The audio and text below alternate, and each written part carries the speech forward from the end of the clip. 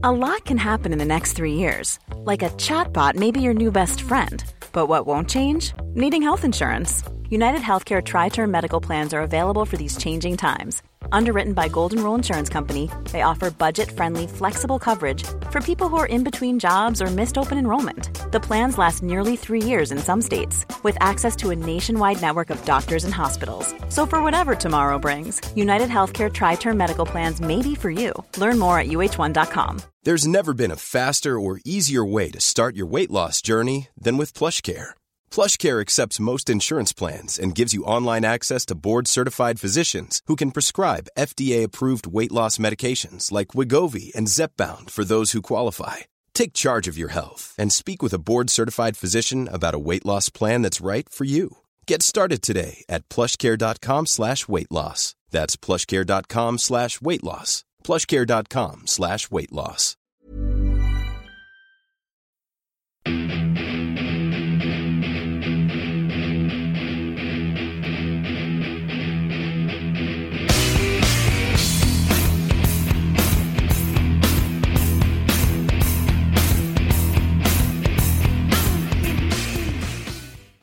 Greetings, Grapple fans, and welcome along to episode 110 of the Pro Wrestling Index here on the Anfield Index podcast channel, where tonight it's all about the Survivor Series weekend, NXT TakeOver War Games 2, and of course Survivor Series itself. Could not do this by myself.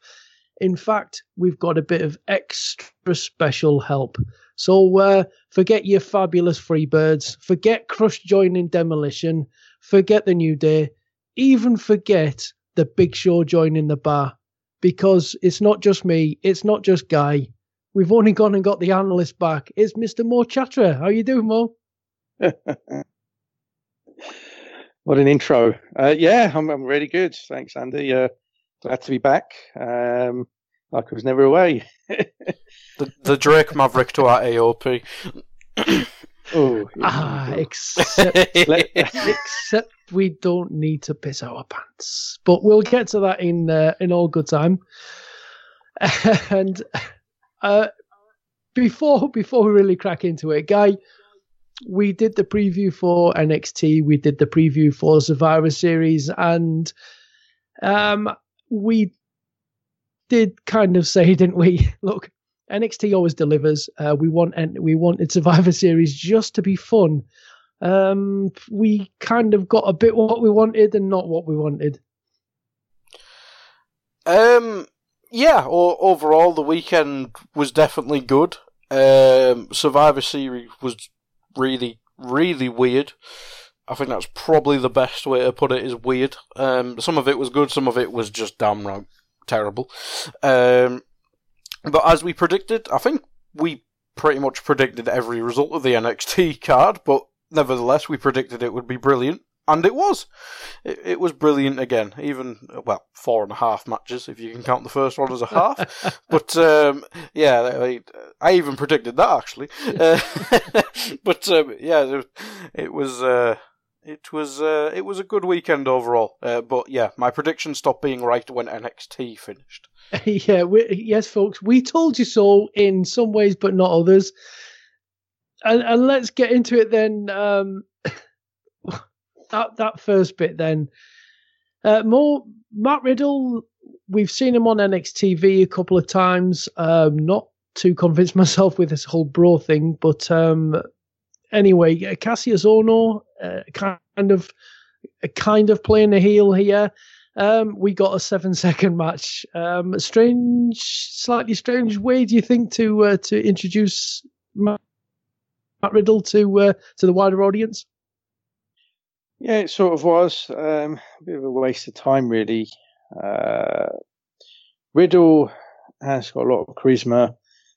He's a heck of a worker, in fact, for somebody who's relatively inexperienced. But if they wanted to debut him, I'd rather they have just cut off 10 minutes of the main event and let these two have a proper match, albeit a shorter match, but they could still have worked a really good, fun 10-minute match. But they decided, well, no, we're only going to give them a few seconds. So it didn't really do a great job of getting Riddle over. and it further buried Ono. And just scratching my head here, wondering why on earth he ever decided to go back to the WWE or NXT, because he's an amazing worker, but you'd never ever know it watching him on NXT. He just looks like another guy, whereas on the independents he is just an amazing talent, and it's such a shame to see him go to waste like this. But no, it was just a bizarre start to the show, but thankfully it was the only low.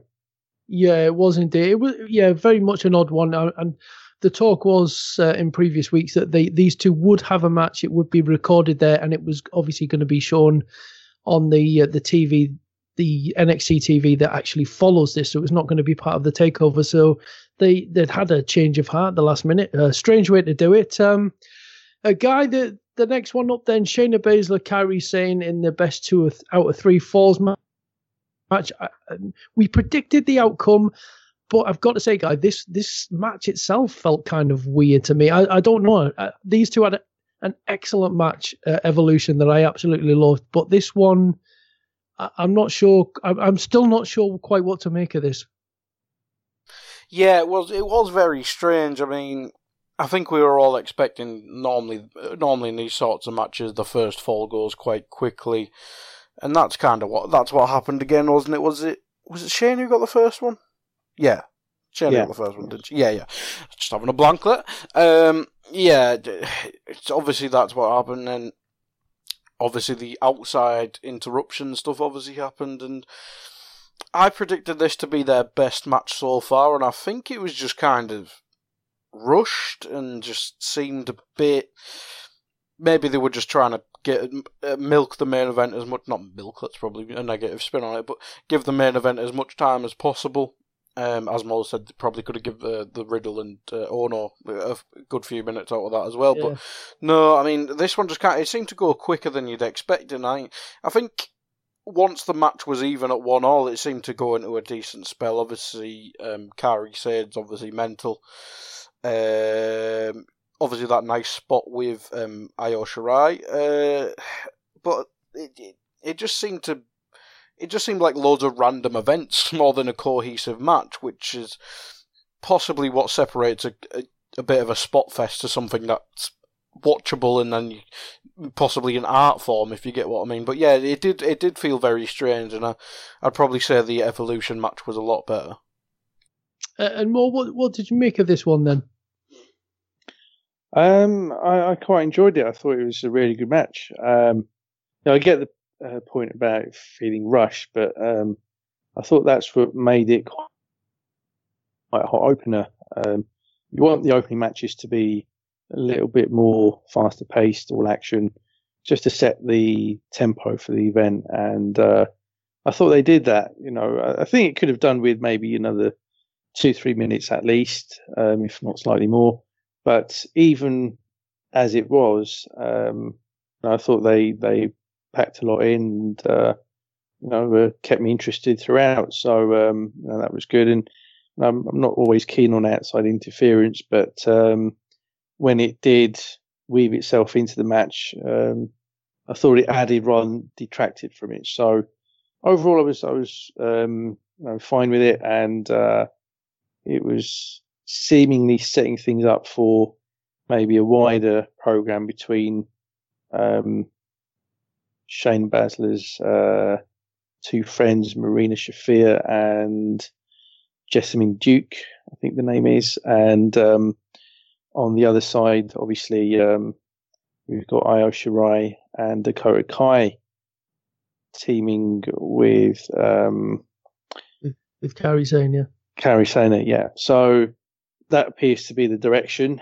And that's something I'm fine with. I think that they can certainly go in a different direction, perhaps after the takeover preceding the Rumble, because they've been feuding for a good couple of months now, and by January it will certainly feel like overkill.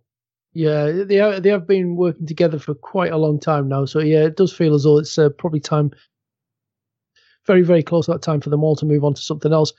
The next match, though, Aleister Black at Johnny Gargano. I've watched this match twice, and I feel like I have to watch it again just to verify that I have actually seen what I think I've seen. This is just one of the most incredible matches I've ever watched. The physicality at such a breakneck speed, constantly throughout, and it just to such precision as well. It was, for me, it was absolutely impeccable, this match. It was just fantastic. I thoroughly enjoyed it. Oh, it was another Gargano classic. Johnny Takeover. Sorry, he's no longer Johnny Wrestling. Johnny Takeover. Mr. Takeover, yeah. The Shawn Michaels to the Takeovers, isn't he? No, he's just an amazing machine when it comes to churning out these really memorable matches. And I expected it to be really, really top end, and they certainly delivered. For me, I actually thought it was a slight tad under a couple of his takeover matches this year, but that's not a criticism. It's just praise for how good he's been this year. Consistently incredible is the only word that comes to mind. I thought Aleister Black as well, to give him his credit, also more than delivered and held his own and kept up with Gargano. And I thought that the pair of them just assembled an absolute masterpiece. And, just a great match that followed on from the previous one with a great tempo, great pace throughout. I mean, if you go back to Kevin Owens' early John Cena matches when he debuted on the main roster, he worked his matches at a very similar pace with Cena, where there was very few lulls, and it was just all action, and constant perpetual motion. And this is what we saw here. And that kind of pace is very difficult to deliver a long match with, but they, to their credit, more than delivered. And it was certainly one of the, fair to say, all-time great matches delivered under the WWE banner. Yeah, absolutely. And Guy, we did say in the preview that this match could well be match of the weekend. I've got to say, for my money, it absolutely was. Again, just one of the most incredible matches I've ever seen. It just, like I said, the precision of it was absolutely impeccable. The physicality at such a pace for nigh on 20 minutes, just non-stop. It was tiring. Keep trying to keep up with this. It was just unbelievable. And the storytelling through it and everything, it's just that the great thing for me as well, Guy, is there's more to come from the end of it.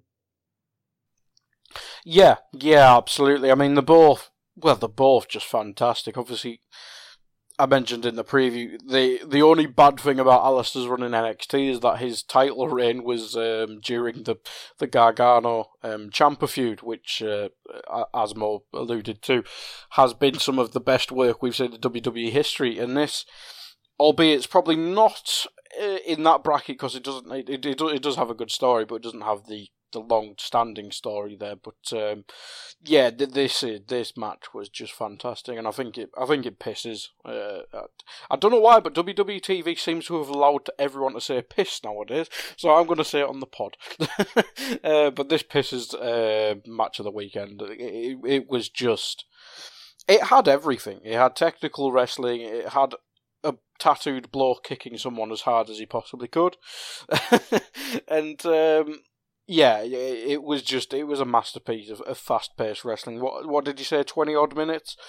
It was 18 minutes. It felt like they minutes. did so much that it could easily have been a 30-minute match. And I mean, things like Gargano jumping through and the knee to the head, that was, that was so easy to miscalculate, and that they did it everything perfectly.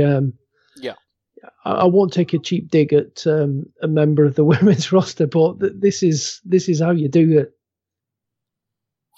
That's how you do the first breaker. But no, I mean, these two are elite workers, and the longer they stay in NXT, the better. Yeah, yeah. Well, listen, this is the point. And more that I guess with sorry, a guy mentioned there, Tommaso Ciampa is champion. Next up, we saw him defend his title against Velveteen Dream. This was something different for Tommaso Ciampa in terms of the style to work in, and obviously the backstory and everything like that. So a different challenge for him in his title run. He's really developed his character, and he's in there with someone with incredible panache and that charisma level that's off the charts. Coming out in the Hollywood gear. How do you think Velveteen did in his first title match on the big stage, and what did you make of the match itself? I thought Velveteen had the match of his career, and was just an absolutely breathtaking performance for somebody who is, again, so relatively inexperienced. And for me, this was every bit as good as the preceding match. And I thought, no way on earth can these two possibly match what preceded this. And yet, for me, by the end of the match, I thought it was just as good. As you know, I like to do these snowflakes ratings, these star ratings, and I gave both matches exactly the same. Obviously, a very different type of match. It was more of a slow burner. Started off slightly slower, a little bit more on the comedy side, with Velveteen playing off of the whole Hollywood gimmick and teasing the leg drops and then hitting the leg drops and messing about with the bandana and all that kind of stuff. But I thought once they moved past all of that and they really got into the serious action, then they assembled a really quite dramatic contest. And, it really felt, certainly up until about 15 minutes in, that, Velveteen had no chance whatsoever. But the final 5-10 minutes, I generally thought, my God, are they actually going to do this? Are they going to put the belt on him? And the fans were sucked into it as well. I think a lot of the fans were sitting there thinking, oh, Ciampa's going to win this. But they really started to believe that, we could see a major upset. But it wasn't to be. Ciampa retained, but not before assembling yet another amazing contest.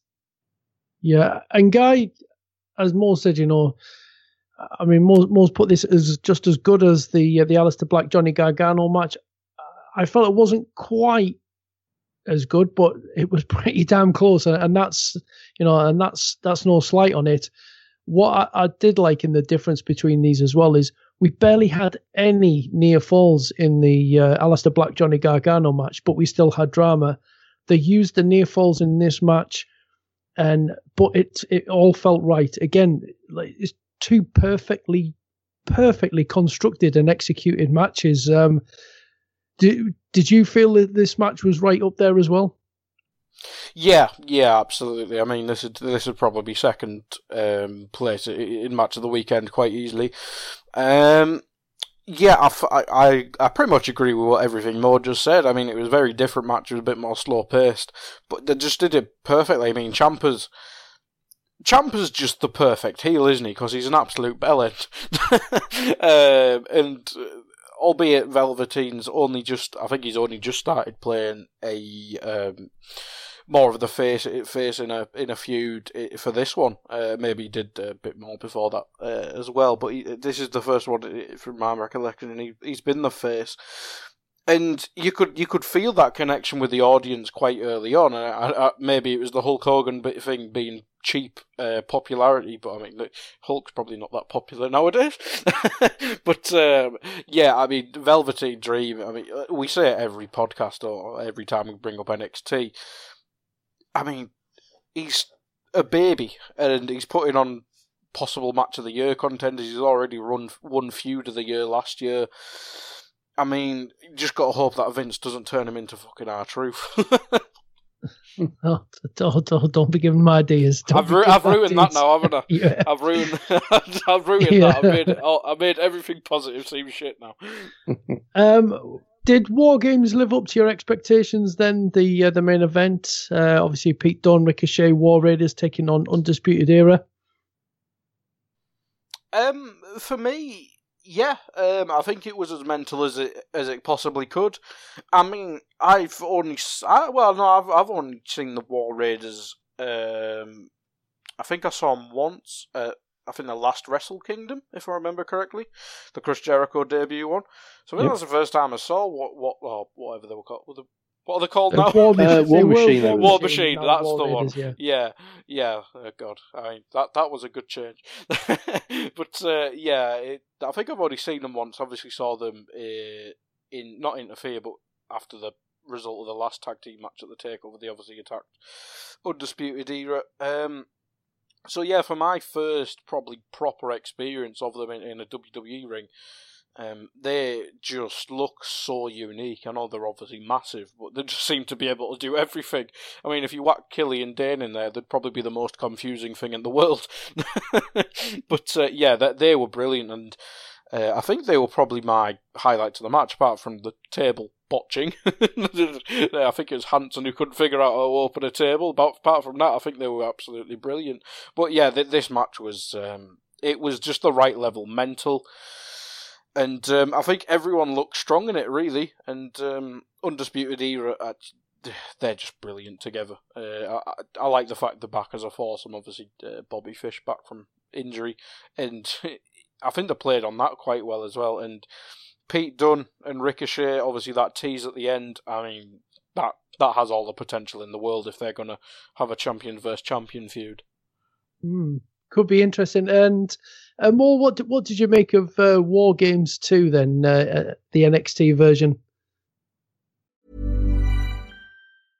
Hey, I'm Ryan Reynolds. At Mint Mobile, we like to do the opposite of what Big Wireless does. They charge you a lot, we charge you a little. So naturally, when they announced they'd be raising their prices due to inflation, we decided to deflate our prices due to not hating you. That's right. We're cutting the price of Mint Unlimited from $30 a month to just $15 a month. Give it a try at mintmobile.com/switch. $45 up front for 3 months plus taxes and fees. Promo rate for new customers for limited time. Unlimited more than 40 gigabytes per month. Slows full terms at mintmobile.com. Hiring for your small business? If you're not looking for professionals on LinkedIn, you're looking in the wrong place. That's like looking for your car keys in a fish tank. LinkedIn helps you hire professionals you can't find anywhere else, even those who aren't actively searching for a new job but might be open to the perfect role. In a given month, over 70% of LinkedIn users don't even visit other leading job sites. So start looking in the right place. With LinkedIn, you can hire professionals like a professional. Post your free job on linkedin.com/spoken today. Wow, very long. Yeah, it was quite long. It was about three-quarters of an hour, I think. Yeah, 47 minutes. Obviously, it takes the time to get everybody in there, doesn't it? So there is that whole kind of build-up. I've got to say more. I did like the little bit they did there when Bobby Fish came and padlocked Pete Dunne in. Just something that's a little bit different, but certainly plenty of carnage. But in comparison to last year, do you think that they've lived up to what was an incredible one last year? Not quite. I thought this was still in the end, a fantastic match. Most other nights on any other show, this would have been match of the night, but for me, this was only the third best match. No, it was another one similar to the Velveteen Ciampa one, where it started slow. There was quite a very prolonged heel beatdown, but they dominated until everyone was in. And obviously once Bruiserweight got into the cage, obviously it started to heaten up, and obviously when the weapons came in, tables and all the rest of it, then we started to see it all escalate with the bigger moves, and that sucked the crowd in again, and real crescendo leading to the final few minutes, and built really, really well. And I thought it was a very well laid out, very well executed match. And it was nice to see the favourites go over in the main event. So all things considered, it turned out to be another heck of a match. Not quite at the level of last year, but not far off, very close. But it capped off what for me was probably the best NXT Takeover ever.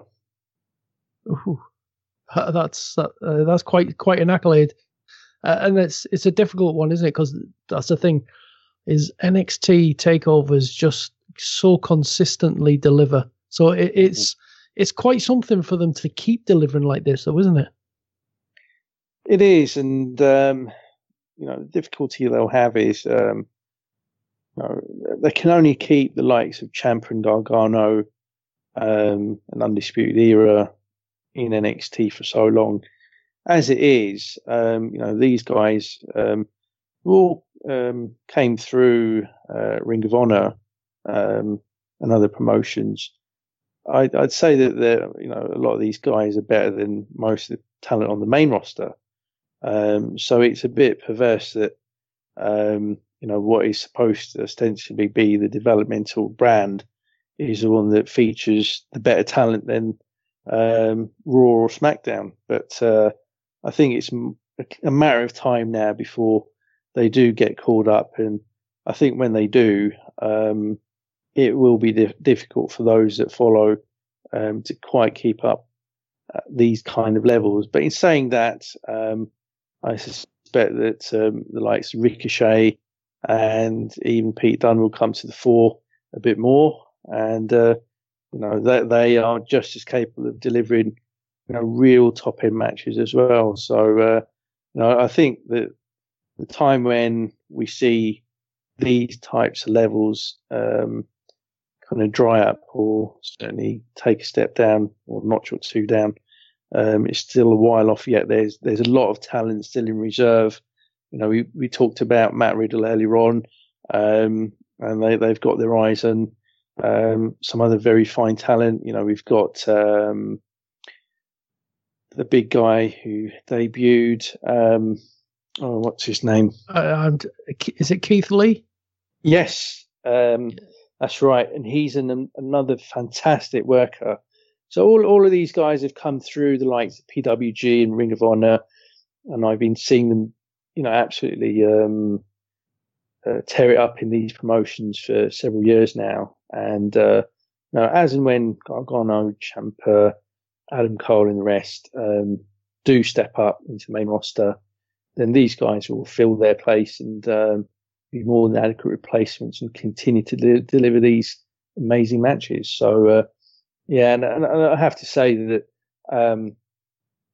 NXT TV for 2018 has probably been the most consistent for NXT of any year that, they've been putting out this format of the TV show. So, even on the TV front, week to week, it has more often than not been a very consistent product as well. So, they've really got into a nice groove. And I think that the only kind of slight couple of gaps are tag division and the women's division. But I think that even on those two fronts, we'll see an improvement in 2019 as well. So things are certainly looking good for NXT.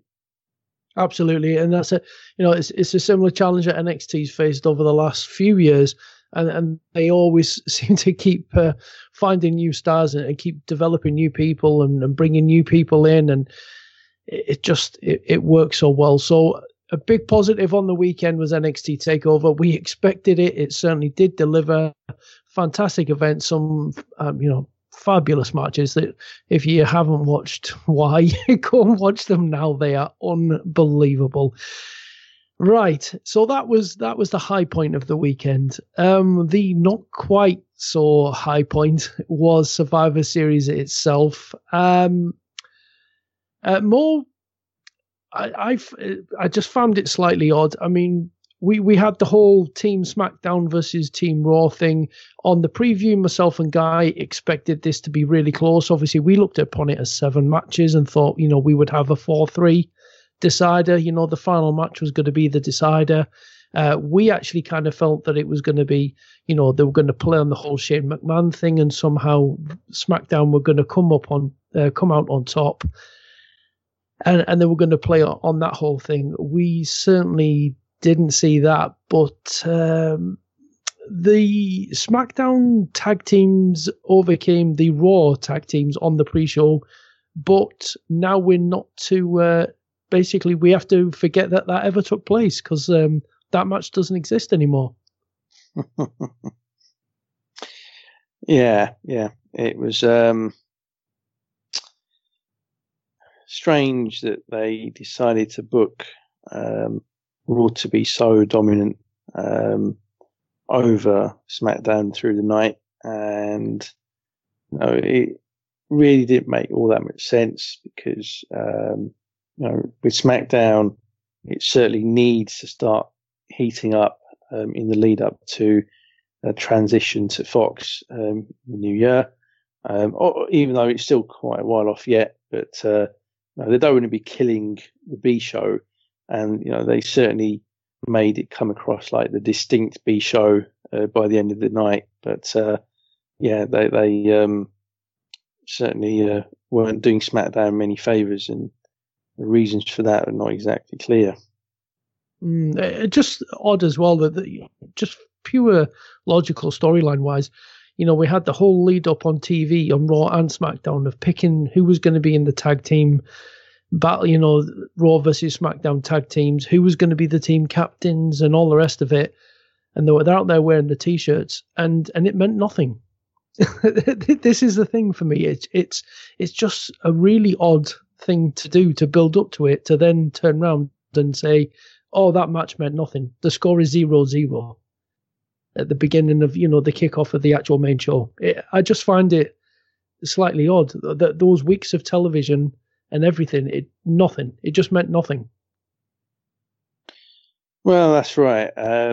This is part of the course where WWE is concerned. They not quite as on the ball when it comes to continuity and attention to detail.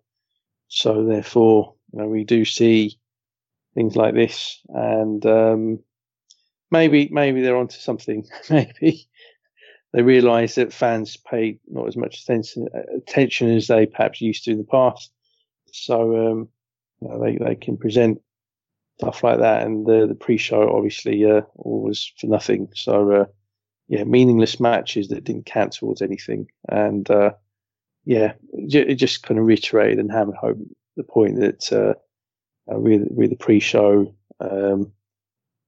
little point paying any real attention to it because it doesn't really matter. But don't bother tuning in, folks, because it's meaningless. It doesn't count for anything. In fact, don't bother watching TV for a few weeks beforehand because that doesn't count either. So, Guy, we've had our contenders for match of the weekend. Here's my contender for worst match of the weekend, my pick, and that was the women's Team Raw versus women's Team SmackDown. For me, I just thought, actually, no, I might be on a bit of a tie here. So it's a contender, this match. I just thought it was bloody awful. Yeah, it was as bad as we thought it'd be. And that's before that. Well, we thought it would be bad because they didn't have Sasha and Bayley in. Whacking more. Imagine how bad it could have been, Andy. Oh dear. Oh yes. Yeah, yeah, that's right. Yeah. There's another thing, where TV. What was the point of that whole thing on TV? It's all right. They had a match on Raw. And I skipped it. That's how meaningful that feud was with Riot and Natalya. It was that bad. This match was awful. It was always going to be awful. I think obviously it was meant to have Charlotte in. That probably would have made it better. But that SmackDown team, good God, it was awful. Especially it was just. Sorry, it was just awful. Sorry, you go. I was going to say, what about the other thing then? The to be announced, secret mystery partner. We said, maybe this could be Nikki Cross. That would be an interesting way to really bring her in. No, it was Mandy Rose. Yep. We said it, didn't we? We said that WWE love to just give out this mystery part. I think they did it last time, and it ended up being like Natalya or something. It's like, oh, okay, yeah, the most boring person ever. Now you've got what did we say? This match was Alicia Fox away from having the worst group of talent in the company. And yeah. I mean, Mandy Rose added that. Didn't she actually eliminate some people? I mean, I don't know what the plan was there, but I mean, she doesn't wrestle on TV. She's pretty annoying on the mic, and I mean, unless she's developed in house shows, I don't see why you'd give this spot to someone like that, because, yeah, she's awful. I mean, you had Nikki Cross, albeit in pretty much a home country, I know she's Scottish, but home country in Manchester, had a good match with Becky Lynch, actually interesting, and now she's, like, stuck in limbo that we've seen before, where she's stuck between NXT and the main roster. I mean, that could have been the best possible place to give her a debut. I mean, she wasn't even on Evolution, actually, was she? It's very weird how they're using Nikki Cross at the minute, especially after that whole her knowing it was Johnny Gargano stuff. I mean, it seems like she needs to be on the main roster, and this would have been perfect. And fair enough, if you didn't want SmackDown to win, and that possibly the reason why. I mean, you could still book someone strong and have them lose the match. Exactly, and Mo. Not only a bad match, but the ending. You know, we get Nia Jax as the sole survivor. Hashtag Facebreaker. Hashtag I injure my colleagues. Hashtag handing out concussions. I totally get her playing as a heel, playing on the whole, you know, what about my fist thing and all the rest of that. But this is someone who's now, you know, caused a few injuries, handed out concussions. So not the safest of workers, and you're getting behind her and almost rewarding her for it. It's a kind of strange message for me. I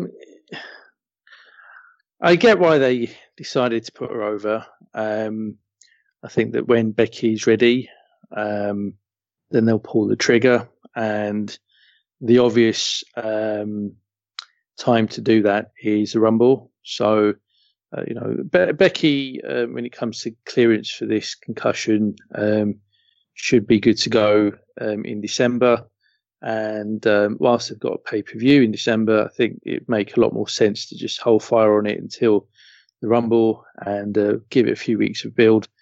And when they go for the match, I think it will have even more heat because of the fact that they are now building Nia Jax up until that point. So if they decided to bury her instead and have her eliminated within the first 30 seconds of the match, then the inevitable match with Becky would mean that little bit less. So, and I understand why. I mean, I'm sure that, you know, behind the scenes they were actually quite furious with Nia because, as you say, this isn't the first time she's hurt one of her colleagues, but nonetheless, you know, it was the right thing for business. And I was just disappointed in the crowd though, because, you know, the least they could have done is give her a loud, resounding "You can't wrestle" chant.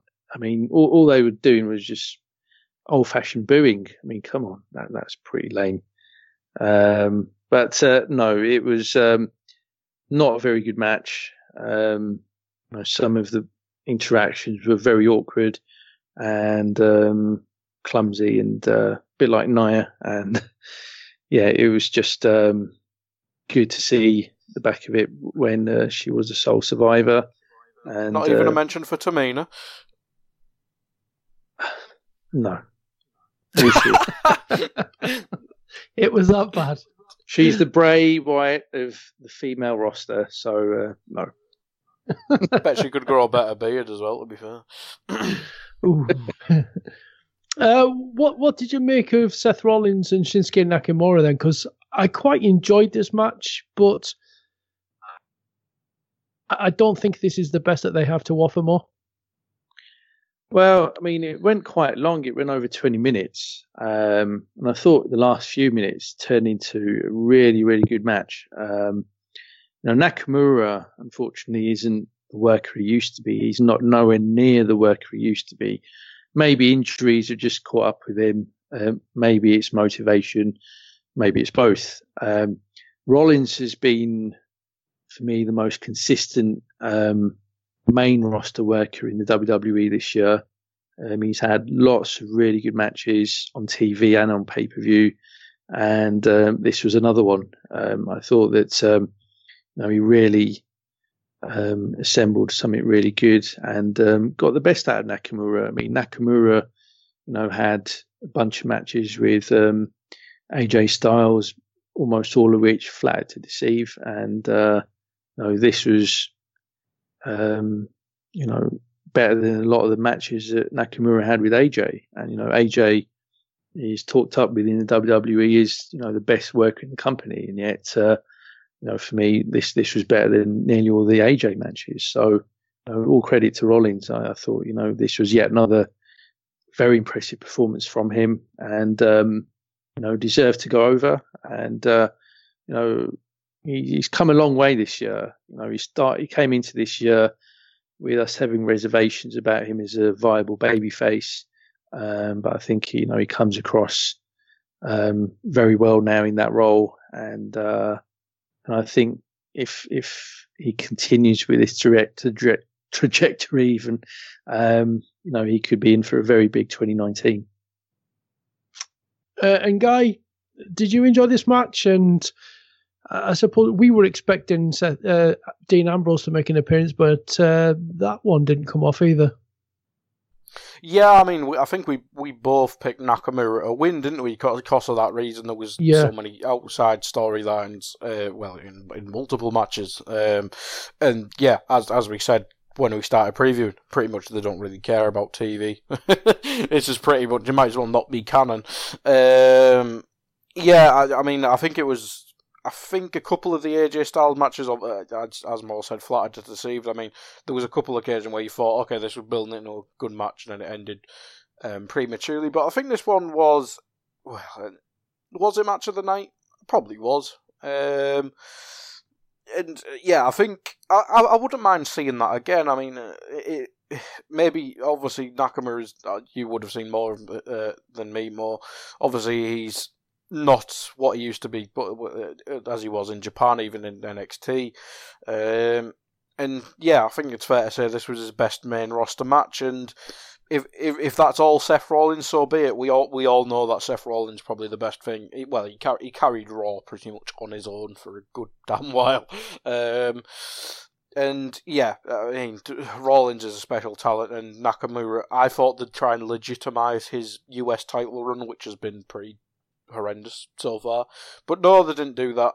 But yeah, I think Rollins will probably go on to bigger and better stuff now, especially now that he's got the main title on Raw, or the only title or male title on Raw now. So yeah, it was probably match of the night, and I wouldn't mind seeing more of it, to be honest. But obviously that's probably not going to happen. Maybe didn't quite have it as match of the night, but it was one of the better matches. So from one of the betters to the other contender for worst match of the night. This was a real disappointment for me, Guy, because as you know, I'm a big fan of tag team wrestling, and I enjoy the Authors of Pain. Big fan of watching The Bar. This one really, really disappointed me. This was pretty damn terrible, in all fairness. There's no other way to put it. Yeah, we actually said this was the safest bet for match of the night and possibly match of the week, one of the matches of the weekend. Yeah, pretty much all our prediction for the main roster stuff has gone down the shitter, Andy, because, oh my god, this might have been one of the worst things I've ever seen, and there's been some horrendous shit in the WWE over the years I've been watching. I mean, a bloke pissing himself on TV in 2018. Good God. Yeah. Jesus Christ. Yeah. He's the manager of the biggest, scariest tag team in the company, or supposed in the company.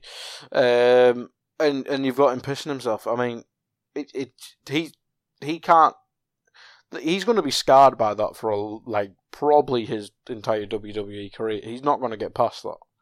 No. I mean, all the chants in the crowd at Raw have already fucking done that. It's just, yeah. I mean, a comedy moment that wasn't funny unless you're free, and 3-year-olds won't be watching WWE. Yeah, it was just horrendous, and I had so many more expectations for this match, and I thought it would have been a good platform for AOP to put on one of the NXT level matches we saw in the past, and it was just the complete opposite. I mean, it's probably done damage to AOP, if anything. I mean, we said the bar. Everyone knows what the bar is, and they could probably survive a loss. But I mean, Jesus Christ, they're really testing that theory. Yeah, I'm sure Vince got a laugh out of this, because I don't doubt that it was. If it wasn't his idea, it was certainly put in front of him, and it would have appealed to him, because I don't think it's the first time we've seen this kind of thing used in the WWE. But you could see. I nearly called him Rockstars, but Drake Maverick fiddling to get the whatever contraption it was that they had there to get it squirting. It wasn't even very convincing. It was no pun intended. It was a piss poor end to a piss poor match. Yeah, it was yet another example of they were saying that when you sign with the WWE, you check your dignity in at the door. And I feel for Spud. I'll call him Spud. I'm not going to call him Drake Maverick, because I've known him since he debuted in the business, and when he was first rookie, in his early years, always very, very respectful. Whenever he saw me at any show, he'd always come up to me, shake my hand, and just a real proper professional. And to see him having to do nonsense like this is really sad. But it's one of those unfortunate things that Spud, like many kids that get into the business, aspire to end up in the WWE. And I just thought back to WrestleMania. At WrestleMania, he didn't even work a match. He was actually just there as the commissioner or the general manager of 205 Live. And yet he got very emotional when he came out. He was actually on the verge of tears, because it meant that much to him.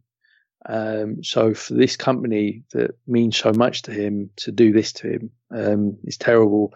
But it just tells you all you need to know about the kind of people that run the WWE, that they get kicks off of humiliating their talent. And that's all it was. It wasn't about, trying to get him over. It wasn't about trying to get anybody else over. It was purely about humiliation and embarrassment. And, the only people that should be embarrassed are the people that decided to put that on TV. Yeah, absolutely. And you mentioned 205. Buddy Murphy defeated Mustafa Ali in it was a good match, but to be honest, I think the crowd were pretty much out of it, because this match felt completely out of place on Survivor Series, with the storyline revolving so much about Raw versus SmackDown. I think this match would have been much better served being a part of perhaps TLC. Do you agree on that one more? Yeah. I mean, with these two guys, they've both been arguably the two standout performers on 205 Live this year. Buddy Murphy's had a number of really good matches, as has Mustafa Ali. So this was certainly expected to be a really good match. And even though it only went just over 12 minutes, I thought what they did in that time was very good. And it's difficult for the 205 Live guys to get a really strong reaction from the crowd, because they're portrayed as glorified jobbers, as people that are not as important as the main roster talent. So for them to get the crowd into this match to the extent that they did was all credit to them. But this did feel a bit out of place, given that this whole show was based around the theme of Raw versus SmackDown. To have a 205 Live match here didn't quite feel right. And I think you're right that it would have probably been a better fit for TLC. Yeah. And of the Raw versus SmackDown men's match, then I've got to go with the crowd. The way that it started off with Samoa Joe instantly being eliminated, the crowd were chanting bullshit, and and I have to agree. I mean, is this another sort of Vince, giving middle finger to the hardcore fans or the internet fans, as they sometimes like to call them? Yeah, it appeared so. It was just really, really stupid and pointless not to put Joe into a really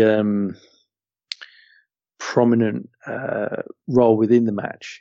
He could argue have been the person that this match was built around. He could have been the focal point of the match. And, they really need to be elevating talent at this stage. They have got, a dearth of talent that is really over and is seen to be bona fide main event talent, especially with Roman Reigns now out of the picture and John Cena pretty much down to being a part-time worker that shows up every 6 months.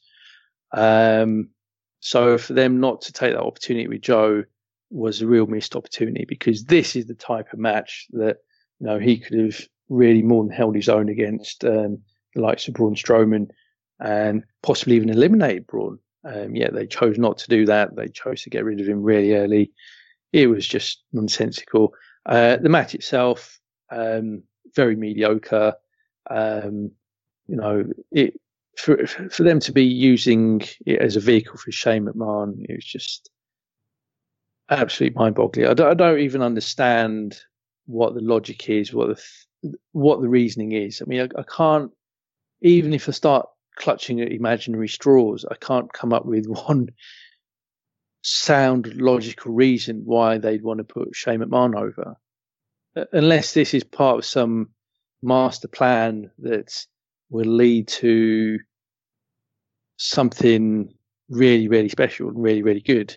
But try as I might, I can't figure it out. So if you've got answers, then, well done. But I'm really struggling. I'm still searching for those answers, because after this, I was thinking, okay, are we going to get something significant on SmackDown? Is that why we've got the clean sweep? Is that why we've got Shane going all this way in this? And we got nothing. We got nothing other than a stupid skit, really.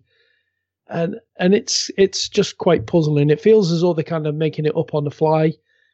Really, really disappointing match. And Guy, I don't know what you thought of it. There was a point in this as well that really got me. Again, this whole sort of illogical side of the booking.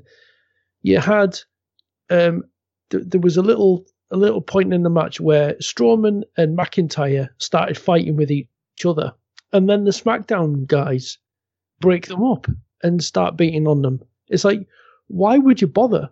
If two of your opponents are fighting with each other and they're the biggest and baddest, surely let them get on with it. Like, why would they need to get in there and stop that? It just, I don't know. Help me out, Guy. I can't. It was absolutely horrendous. I'd probably, from an expectations point of view, I'd probably say this is probably the worst match of the weekend for me. I know there was worse actual matches, but I actually thought this could have had some good moments, and it was just shit. I mean, you had if Shane McMahon's in a match, you got to elbow someone through a table from the top rope. Why not? I mean, we've seen that before. We saw the exact same finish last year. I mean, I'm getting bored of Braun now. They're booking Braun Strowman horrendously. He should be the bloke replacing, or somewhat replacing Roman Reigns. He's already lost to Brock Lesnar in a piss take way, and now he's getting forced down our throat in pretty much every big match possible, because he eliminated 4 people in that match. That's what in the space of about 3 seconds. It's a kind of a pattern, isn't it? They build him up. He fought Brock Lesnar, lost in 10 minutes. Okay, so we build him up.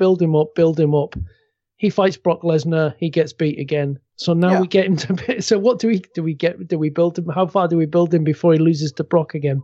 Yeah, and unless we got the answer. He's fighting him at Royal Rumble. So there you go. So, and this is a thing. Then is do people start to turn on Braun? Like, we're getting bored of this. We recognize this recipe. Can we have something different, please? Well, obviously we kind of had that build last year, didn't we? And then all of a sudden we ended up getting Joe versus Brock, and everyone loved Joe versus Brock. And then we were all expecting Braun to eventually win the title, and well, it's nearly 2019, and he's been battered by Brock multiple times in that time. It's just. And do you get to a point? See, he's still over with the fans, but will they get to a point where they think he might be big, he might be a monster, he might beat all these people, but when it comes to the big match, he always loses. So what's the point in getting behind this guy? Yeah, I mean, he is going the way of getting Big Show, didn't he? That's probably the best way of putting it. I mean, he's like a few heel turns and face turns away from being Big Show, isn't he? It's just a mess. Well, not just yet. Give it a few years, and then maybe Big Show. But it was just a mess. I'm sure he'll get Lars Sullivan at TLC. Oh, for fuck's sake! Sure Lars probably Sullivan is the one who's been lined up to interfere and turn up and get his hands on Braun at some way. That's what I think we're going to get at TLC. Absolutely. And the worst thing from that match is they had all that talent who was ready to take a step up, and well, Braun pinned everyone. They didn't even use Drew that well. Obviously, he knocked out Samoa Joe, which I agree with both of you. It was fucking stupid. You had Finn there, a couple minutes, got knocked out. Bobby Lashley, I mean, nobody wants to see him go over, but he would have been different at least. I know he's shit and all that, but it would have been different. They'd probably end up having Braun versus him in the build-up to his match with Baron Corbin, which nobody wants to see. And the SmackDown team, I'm trying to think of who was on it. Miz, oh my god, did you see what happened to him on TV? Well, this is the point. Yeah, it wasn't really used. It wasn't even used as a vehicle for something bigger and better. You know, we had Jeff Hardy and Rey Mysterio pushed, and no offense, but you know they were really big 10 years ago. That would have been good in 2007. Yeah, that's it. You know, it's some mighty odd decision making going on. Anyway, down to the last couple of matches, Guy. What did you make of Ronda Rousey and Charlotte Flair? I'll change what I said earlier. This was probably match of the night. I forgot about it because I was just thinking, oh, the rest of it was shit. But no, this was actually really good, and I think this was perfect for Ronda. Obviously, it's a shame it wasn't Becky, but I mean, obviously we know Ronda's going to go on and beat Nia Jax. But then you can see, obviously, Mo mentioned you could see Nia Jax versus Becky at the Royal Rumble. This also gives the platform for Charlotte versus Ronda at the Royal Rumble, and then you can eventually, hopefully, build Becky versus Ronda from that point onwards. But yeah, this was just brilliant. I mean, I think it was a bit of a messy start, but after that, it was. I thought it was really good, and the stuff after the finish, I think it just helps develop Charlotte as a character because she was going really stale as well. So yeah, I thought it worked throughout all of it, and obviously we see the development of Ronda now, who's actually showing some vulnerability that isn't from the Bella twins. So yeah, that's great. I think it'll do wonders for Ronda's long term career, because you don't want to book her as someone who's just going to squash everyone. You need to show some vulnerability, and obviously Charlotte's probably the most well booked woman in the last few years, and it shows that Ronda can put on these good matches, and I think that's what it was developing into before the disqualification. I've got a little theory, but I'll get both of your takes on things first before I get into my ideas. But Mo, what did you make of this match then? Because I'll be honest, it's been very, very well received, and I thought it was good, but I actually think what happened after the disqualification was better than what actually happened within the actual match itself. Yeah, I think that the match itself wasn't one of these conventional type great matches. It was more about them stiffing each other, really. And we saw the evidence of that on Ronda especially. She was covered in bruises and scratches and cuts and all sorts of marks. So it was a very, very physical match. And I think they specifically discussed and agreed to take that approach prior to the contest. And they, obviously had the blood as well with the cut.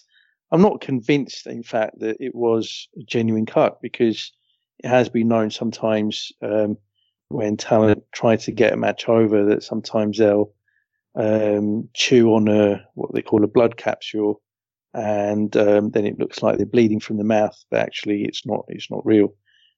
So that looked more like a blood capsule than a real cut in the mouth, because there was a lot of blood there, and it didn't seem like that hard an elbow from Charlotte. But no, it was good in that it was a different type of match to the one that we normally see from Charlotte, but very intense, very physical, and certainly suggested that there's more to come from them rather than it being a one and done. Albeit, it will be difficult given that they're on different brands. But whether it's after the inevitable Becky versus Ronda WrestleMania match, or possibly before that, perhaps a bit too early to tell just yet. But when they do clash again, I think we'll have some real quality. But no, I agree, it wasn't quite at the level of the earlier match, but no, it was still very, very good. Yeah, my theory is that that Vince still sees Charlotte as the bigger star. It doesn't see Becky on that level or above. It's they see that Charlotte is the star, not Becky, and I kind of feel as though the way that Becky's got over, they weren't expecting her to be this hot. They weren't expecting this. It's come as a bit of a surprise to them, and I actually kind of wonder if they're trying to take a similar approach with Charlotte in an attempt to, make her character the same, so that they can put her in that position, and rather than us get the Ronda versus Becky match at WrestleMania, we either get a triple threat or we get it before then, and then we get Charlotte versus Ronda at WrestleMania, because I think Vince still sees that as the bigger match than Ronda versus Becky. That's just my theory. Well, that was the original plan, going back to March, April time of this year. In fact, even as far back as that, the plan was to go with Ronda versus Charlotte, and they were going to start building it from around now, from around the Survivor Series time, and culminating with a one-on-one match at WrestleMania. So I think what would have happened is they would, if the plans had worked out, that they perhaps would have been on opposing sides, the women's Raw and SmackDown teams, and would have had a couple of interactions during that, and then perhaps a little bit more at the Royal Rumble, and then a proper build, February, March, April, leading into WrestleMania. But as you say, they were caught by surprise with the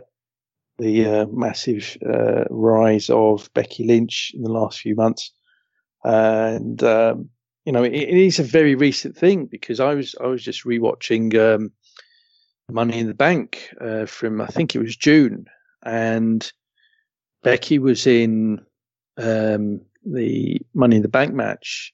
She was actually the least over of all of the women in that match. I think there was 7 women in that match. She got the quietest reaction of all of the talents that were at that contest. At that time, she was still a babyface, and obviously it was a few weeks after that she began her heel turn, and since then she's just skyrocketed.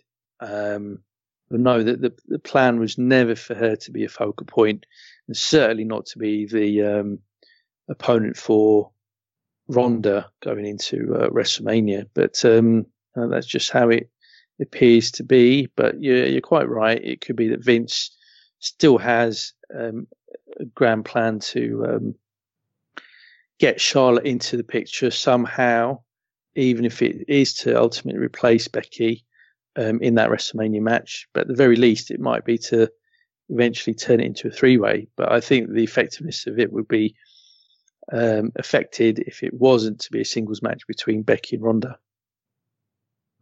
Yeah, I think they've got to be very careful as well, because I think the crowd could really turn on them if they don't recognize just where this is going, because she's probably the hottest talent in the company right now, and that really is saying something. Becky Lynch is not just owning TV and pay-per-view; she's owning social media. She's absolutely on fire. It's just an incredible rise. So this will be interesting how things do progress over the coming weeks and months.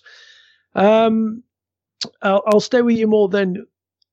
What were your thoughts on Brock Lesnar versus Daniel Bryan? Because this, what I mentioned to Guy when we did the preview last week was I thought this was kind of strange. It would be slightly odd in the dynamic, because we've all been conditioned into now that Brock Lesnar's a heel. He's the guy that you should not be cheering. You have to boo him because he doesn't even want to be here. He doesn't, he turns up when he feels like it. He's got the championship belt again. People aren't happy with that. And he's facing the guy who has just turned on the crowd, just kicked AJ Styles in the balls to win the title. Heel versus heel. And it's, I just thought it was going to be slightly odd dynamic going into this match. Yeah, absolutely. It's reeks of short-termism in terms of the booking. That the main event of the Survivor Series was heel versus heel match, and the title switch itself for the WWE Championship certainly felt like it came out of the blue. But nonetheless, they made that call for whatever reason. And they went ahead with this match, and I thought that actually the match turned out to be a really good one by the end of it. I expected it to very much be Brock dominating. Anyone that thought, okay, this will be a 50-50 match where they go toe-to-toe to begin with, clearly hasn't been paying much attention to Brock Lesnar matches since he came back. This was kind of par for the course. But I thought that, he would then, give that little chink, that opening, that ray of light for Daniel Bryan to turn things around, and that opened up. And, we then saw Daniel Bryan get into the contest, and the fans really, really got into it. And, the last few minutes, they were super into the match, and for certainly in the first half of it, they were very, very subdued. Partly because they'd been sitting there and watching wrestling for about 4.5 hours, but secondly because squash matches are not all that exciting, and that's exactly what it was for the first half. And yet, as soon as Daniel Bryan managed to get back into the contest, it really started to turn things around. And, this is where he really showed how capable he is as a worker, because, fans really started to believe something could happen here. A bit like the night before, where, we saw it with Velveteen and Ciampa, but even to a greater extent, because this was the dominant bully in Brock against the much smaller Daniel Bryan. And fans thought, okay, finally he's going to job to somebody much smaller than him. Didn't happen, but he had us believing that it might just happen. Yeah, it was slightly odd as well at the start, is that Daniel Bryan was working a classic heel, the evasion and the whole kind of way that he was doing it. It was classic heel. So you had the classic heel avoiding the bully heel. So I wonder as well whether it didn't kind of help the fans in that, what are we supposed to do here? Who are we supposed to get behind? And it just kind of, I think for a good portion of this match, it felt like it dragged to me. Yeah, I mean, it wasn't entirely unexpected to say the match would start off like this, and it's hard to get, as I say, all that enthusiastic about a squash match, unless somebody actually getting destroyed. But Brock wasn't even delivering, all of his suplexes, which then gets the count going. So it wasn't really all that much of that either. But no, I thought Daniel Bryan almost reverted back into babyface mode in a way to kind of get fans into it. They put aside the fact that they were clearly heel versus heel and started to treat Daniel Bryan as the babyface. But it was warped dynamics in terms of the storytelling. But despite that, they still managed to develop a really, really good match, bizarrely. Yeah. What about yourself then, Guy? How did you find this one then? Because like I said, I felt like it was slightly odd dynamic. It felt like it really dragged. But like more, I felt like it certainly got better as it wore on towards the end.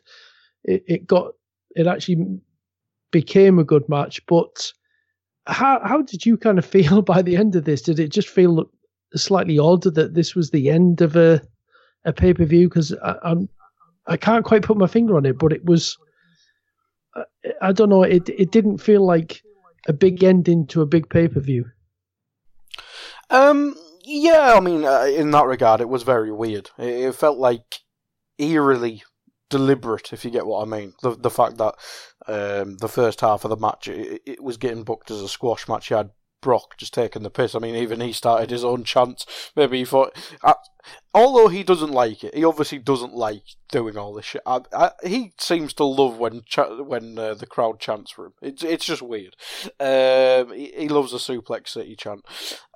But yeah, I mean, for me, this match showed what could have been potentially one of the biggest moments in modern wrestling history a few years ago when Bryan was at his peak. Because if Bryan was at the peak of his babyface run and Brock was obviously playing this big old twat, you could have had one of the biggest moments in wrestling history if Bryan was to take a title off Brock. Because, as Mo said, I mean, the crowd got really hot for it in the last few moments. Imagine if they showed Brock having that vulnerability sooner in the match. Right? I'm not sure how long the match actually went for, but it felt like a bloody long match because of the way it was done. But if they actually had, it was never going to be 50-50, as Mo said. But if they give it a 60-40% or just showing more vulnerability like they've done in the past with AJ Styles, with CM Punk, I mean that could be one of the big moments in modern wrestling if they ended up doing this ever again at a WrestleMania or something like that. So yeah, I mean I've ended up eventually enjoying this, but at the start I was thinking, oh god, they've tried to just finally piss on this Daniel Bryan bonfire. And no, I think it ended up doing wonders, but I mean, yeah, as you said, the heel versus heel thing was just very weird. Maybe they could have done the heel turn after Survivor Series and I think that's the title. Something. Yeah, sorry to interrupt. I think that's a good call, actually. In hindsight, that's maybe something that they could have done. Could easily have done a title change in a slightly different manner with, the perhaps little, subtle hints at the possibility of a turn, and then having the trunks or something like that. Yeah, just a little something in there, but then doing the full on turn on the crowd could have started the SmackDown afterwards, and then that whole dynamic of David versus Goliath, with it being, heel versus babyface, probably I think may have had the crowd hooked in from the start and really had them along. So I guess, when you look at all the other things that we've talked about in this show, the thing for this match, Andy. Yeah, the thing for this, Andy, is I wouldn't mind seeing more of it. If I'm honest, obviously it'd probably be better with the natural dynamics, but I wouldn't mind seeing Bryan versus Brock in a longer promo, because obviously this has had half a week. That's about it. This could actually be something good. Yeah, that's the other thing, is there was no proper build to this. So, as a different thing, perhaps then, rather than, Brock dominating for sort of 12 minutes before we see that the match sort of start to flip around, is if Bryan somehow gets, even that whole thing of, he evades him, gets him in, and then catches him, boom, hurts his knee. Something in there, that's it, wounded animal. Suddenly he's vulnerable, his legs are gone. Some way of working that in, and that becomes the storyline of the match, that it's a wounded animal. And then right from the beginning, the crowd are all, oh my God, this could really happen. It's believable, rather than, he just obliterates him for so long. So there is different ways to do it, and I like your shout, actually. I think somewhere down the line they can do this again with a different dynamic and a bit more planning, and it could be something to really look forward to. Yeah, absolutely. I doubt they'll do it, but I mean, as we mentioned throughout the pod, they're still looking for that star to replace Roman, aren't they? So maybe they revert back to type with the Daniel Bryan thing, because I think you mentioned it in the WhatsApp group earlier, Mo, that AJ might want to take a bit more of a reduced role, so Daniel Bryan might be the one to step up on SmackDown at least, and then we'll see what happens with the draft. But I think Daniel Bryan might be one who can step in into the main star shoes. Mm. Yeah, that's it. Actually, it was Tadiwa in that group. Mentioned was it Tadiwa? Sorry. Yeah. You were waiting to do it.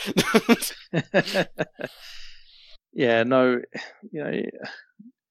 it just seemed a bit odd when they decided to go with the title switch when they did, because everyone was geared up towards seeing AJ versus Brock 2, but wasn't to be. But that said, I'm sure that they'll look to do that match again, because I know that Brock genuinely does.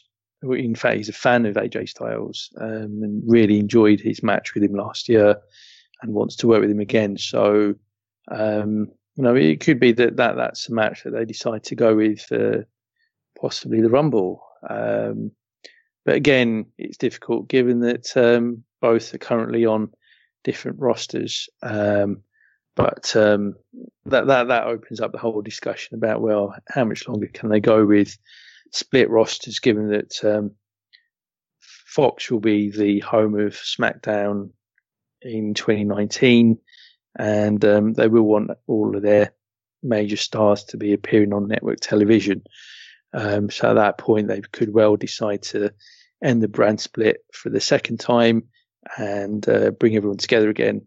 But until then, it will be difficult for Brock and AJ to collide and lock horns once more. Yeah. So final point. I mean, I think we can all agree that the Survivor Series certainly wasn't as good a show to watch as NXT. I don't think there's any dispute in that. But in terms of the storyline, then, Mo, do you have any reason of hope or understanding as to why they go for such a clean sweep like they have? And can we expect something big to kick off, that this is all start of some new direction for one of the shows to take, as to why that they wanted to push so heavily one show going over the other? I think that it has to culminate in the end of the brand split, the brand extension, or whatever they now call it. That's the only logical thing for me. Because, as I say, SmackDown will be on network television. It will be on the equivalent of an ITV or a Channel 4 for the WWE. It's a major deal. And they won't want their secondary performers, or a lot of their secondary performers, to be appearing on that channel with that level of exposure, and their A show and their A-level talent not to be on there. So I think it's inevitable that they will end the brand extension. And I think that is something that perhaps is the only way to explain what happened on Survivors, the Raw clean sweep on the main show. And, in terms of exactly how that all materializes, we'll have to see. But, yeah, I think that's the eventual end result. But how they get there, who knows? Here's one for you, Guy. Then what about if they use this as a storyline that the Vince comes out and say, "I'm not happy with this," with Shane with SmackDown, it's so far behind, it needs shaking up. That's it. Stephanie's in charge of SmackDown with Triple H, and we get a big some roster changes and whatnot, and we can get the whole. If they want to kick off the whole Shane becoming a heel thing or whatever, he can do it on Raw. Yeah, I mean, that's the dream of Triple H actually taking over one of these shows, isn't it? And to fix this shit. I think Moz is probably more likely, in all honesty. That I quite like the brand split, but yeah, I mean, there's just no consistency in the company. You've obviously got different writing staff and stuff like that, and it's when these core pay-per-views come together, you've just got loads of confused mess, and this was the result of it, if anything. And yeah, whilst Vince is there, Raw's always going to have the natural bias because that's his baby, isn't it? And yeah, it's just a bit of a mess. But I think what I kind of expected going off this SmackDown getting smashed thing is maybe a couple call-ups for NXT saying, okay, the roster's shit now, maybe have a few call-ups. I mean, maybe if they want to build Lars into something, possibly not him, but I mean, there's people like in NXT who must be waiting to get some opportunity. I mean, like EC3 probably do a job. Maybe, oh God, God forbid, Johnny Gargano or something like that. But I mean, just going off this week's television, SmackDown just seems to have brushed it aside, apart from the whole Miz thing, which just made it all a lot worse.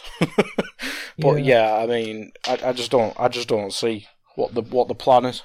Yeah, and that's the thing. It feels at the moment like there is no long-term plan, in that it's just kind of done on the fly a bit.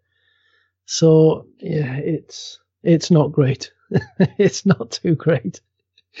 Yeah, absolutely. Anyway, folks, the next one up is TLC. Yeah. looks like a good card. Yeah, to be fair. The card could be good. It'll be shit. It'll be shit, but it looks good. If we don't expect much from it, then it could actually pleasantly surprise us. But that's the last of the pay-per-views for this year. But before the end of the year, more. Can we expect you back? Maybe we can put together a best of worst of 2016, 2018 even.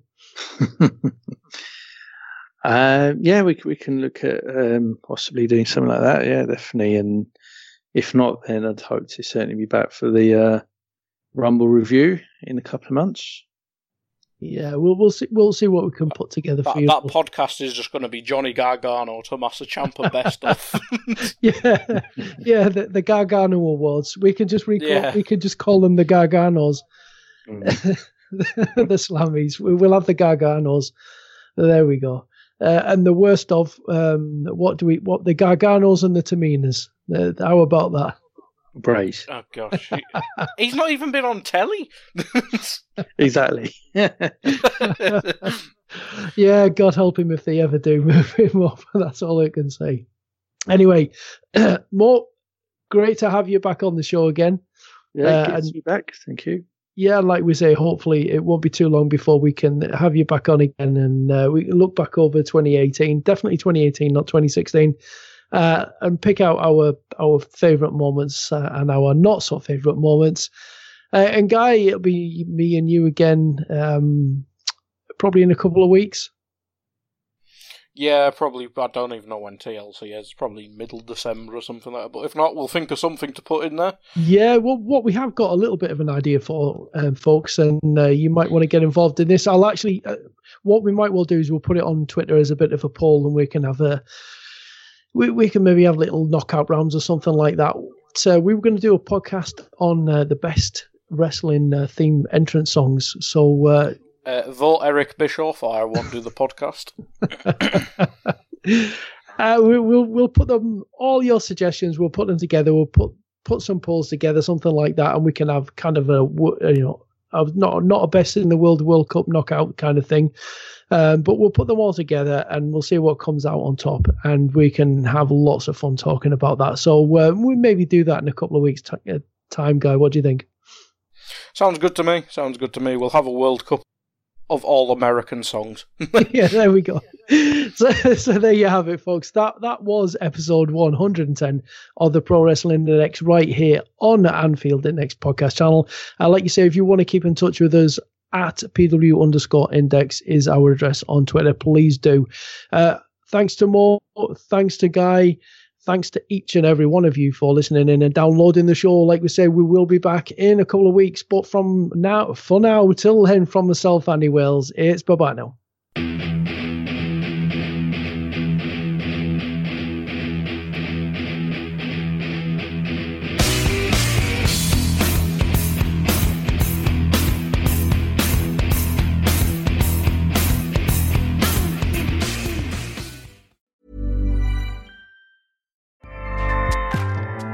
Acast powers the world's best podcasts. Here's a show that we recommend. The Real Housewives is a guilty pleasure for most, but if you're looking to not feel guilty about that pleasure, tune in to Everything Iconic with me, Danny Pellegrino, where I break down all the messy moments and behind-the-scenes antics of Bravo's popular franchise. And on Everything Iconic, I also interview celebrity guests like Kelly Ripa, Keke Palmer, Drew Barrymore, Cameron Diaz, and more about their guilty pleasures, their past work, and so much more. So if you're pop culture obsessed and find yourself watching way too much reality TV like me, tune into Everything Iconic with Danny Pellegrino, wherever you listen to podcasts. Acast helps creators launch, grow, and monetize their podcasts everywhere. Acast.com.